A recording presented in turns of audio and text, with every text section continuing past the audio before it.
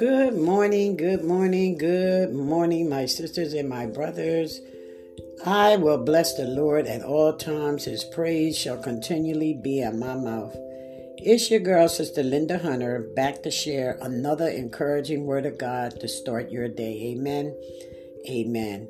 So let's just get to our words. Our words for today is coming from Isaiah chapter 30, verse 18. And our word is wait for his help. And it says, so the Lord must wait for you to come to him so he can show you his love and compassion. For the Lord is a faithful God. Blessed are those who wait for his help. Amen. And the meditation thought for this scripture today is this. The image in this verse is so powerful. God is waiting for us to come to him. The word could also be translated as longing. It's a picture of God posed with hands outstretched, eager to pour out his love and compassion in our lives. There are echoes here of the image in Revelation of Christ knocking on the door of our hearts. He longs for connection and relationship. All we have to do is invite him to be present with us, and he will be.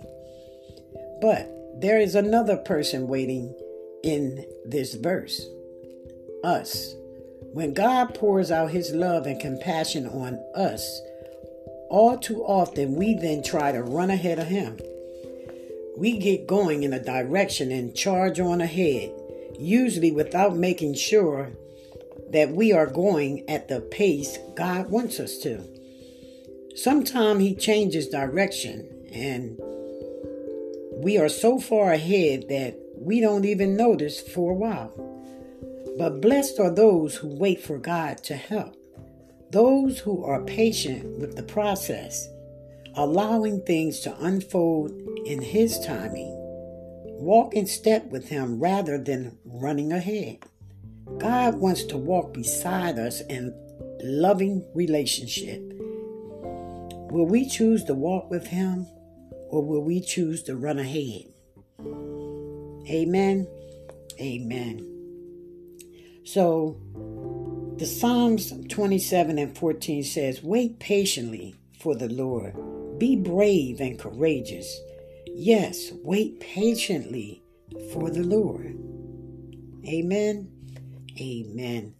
So have a blessed day in the Lord. And remember, a faith worth having is a faith worth sharing. So share the word.